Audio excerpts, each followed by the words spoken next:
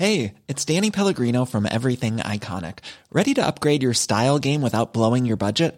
Check out Quince. They've got all the good stuff, shirts and polos, activewear, and fine leather goods, all at 50 to 80% less than other high-end brands. And the best part? They're all about safe, ethical, and responsible manufacturing. Get that luxury vibe without the luxury price tag. Hit up quince.com/upgrade for free shipping and 365-day returns on your next order. That's quince.com/upgrade. Hi, I'm Lawrence Dallaglio, host of the Evening Standard Rugby Podcast, brought to you in partnership with QBE Business Insurance. The show is available to listen to now and right up to the end of the season, when the winners of the Champions Cup will be crowned at Tottenham Hotspur Stadium, and the fight for the Premiership title will be decided at Twickenham. QBE is one of the world's leading insurers, and they will help your business build resilience through risk management and insurance solutions. Subscribe and download now wherever you get your podcasts. Thanks for listening. Hello, I'm David Marsden from the Evening Standard. Follow the leader or hit subscribe and you'll get our news, analysis and commentary every day at 4 p.m. Give us a rating wherever you get your podcast too. Now, from the Evening Standard in London, this is the leader.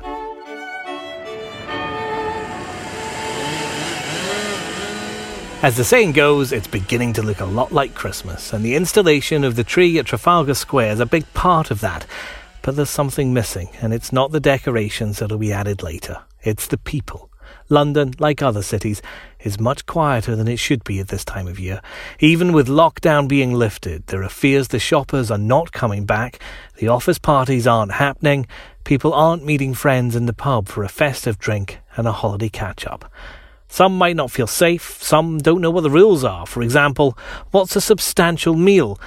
Could it be a scotch egg? I think a scotch egg probably would count as a substantial meal if there were table service. Environment Secretary George Eustace speaking to Nick Ferrari on LBC there. And it's important because in Tier 2, to get a drink, you have to have a substantial meal.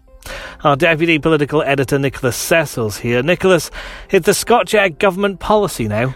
Well, it's not entirely clear, because when Downing Street were asked about that, they were very reticent to make a judgment on it. George Eustace is one of the more straight-talking and usually a very safe pair of hands among cabinet ministers. And he was quite clear when asked about this on LBC. He said, I think a Scotch egg probably would count as a substantial meal if there were table service, and often that might be as a starter.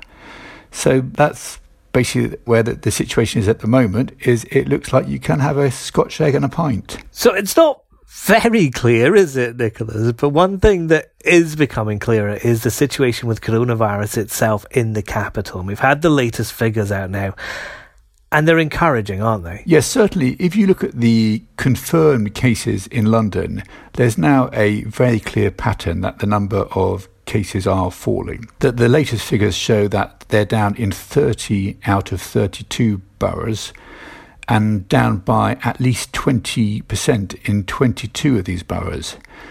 Also, it's very interesting if you look at central London, which is so crucial for the economy of the UK. There the numbers are getting really lower and lower. For example, Westminster has just gone below the rate of 100 new cases per 100,000 population in a week. This was a level that was used previously as a threshold for moving areas from Tier 1 to Tier 2. Now, Westminster and other parts of central London are heading towards that area or just below it. There's no suggestion that London is going to be put in Tier 1 at the moment, far from it. But it just shows you that the battle is slowly being won, that the virus is being put on the retreat by Londoners following social distancing rules, staying at home and following self-isolation guidance. And it was only a few days ago, really, Nick, that you and I were talking about how close it was that London nearly went into Tier 3. And it really was a borderline decision. Reports have come out that several cabinet ministers favoured putting London in Tier 2, but that the Cabinet Office Minister Michael Gove was reportedly strongly advocating that the whole of the capital should go into Tier 3.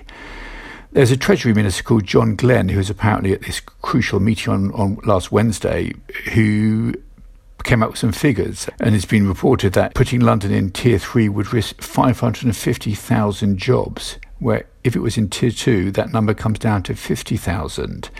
Boris Johnson, he said to intervened at the end and said, actually, no, his view was it should be Tier 2 for London, and that does seem to be the right decision. You can read more on this at standard.co.uk. Now, this is looking like a dreadful year for retail. You only have to look at the administration saga facing Topshop's owner Arcadia to see that.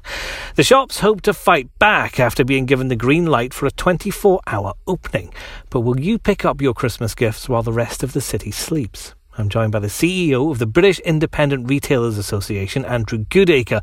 Andrew, you represent the smaller shops, so I could maybe see people going into a big department store at 4 a.m, but are they really going to pop into a local one at that time? No, it's unlikely an independent shop will stay open 24 hours a day. But what it does give these businesses the opportunity to do are the longer shopping hours into an evening. This is the most important December ever for a retailer, large or small. And having missed a very busy November, we need December to be the biggest and best of ever, really, in order to give these businesses a chance then to survive into 2021. But how are you going to persuade people, a lot of people who are reluctant to leave their homes and go into stores, how are you going to get them off an online service and into a shop, let alone a smaller shop? Yeah, that's a really good question, and it's one hell of a challenge, as we know from the summer. We believe that having all the shops open, more products available, more diversity, there'll be even better value available in these businesses as well. So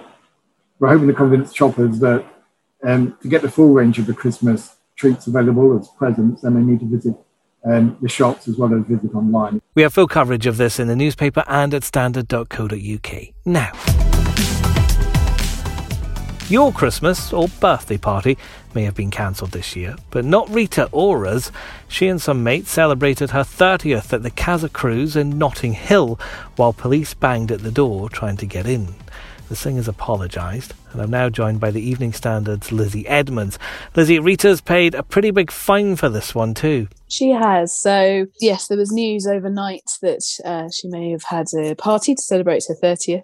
And yes, so she apologised this afternoon and said it was a misjudgment and that obviously it puts other people at risk, and that she was incredibly sorry and felt very embarrassed about it. So it was quite a long and quite heartfelt and very sorrowful statement. She has also paid has volunteered to pay a £10,000 fine. Now, the police actually attended the scene, went there on Saturday night, but didn't charge her with anything. So this is a fine that she has rung up and offered to pay. £10,000 is the most, as far as I'm aware, that you can be fined for a lockdown or a coronavirus rule. So yes, so she's taken it upon herself to offer that money to pay, I guess, to show how seriously she is, taking this apology. So she thought she could have a secret birthday party. We had Lawrence Fox today tweeting that he had a lunch. He was doing that in public.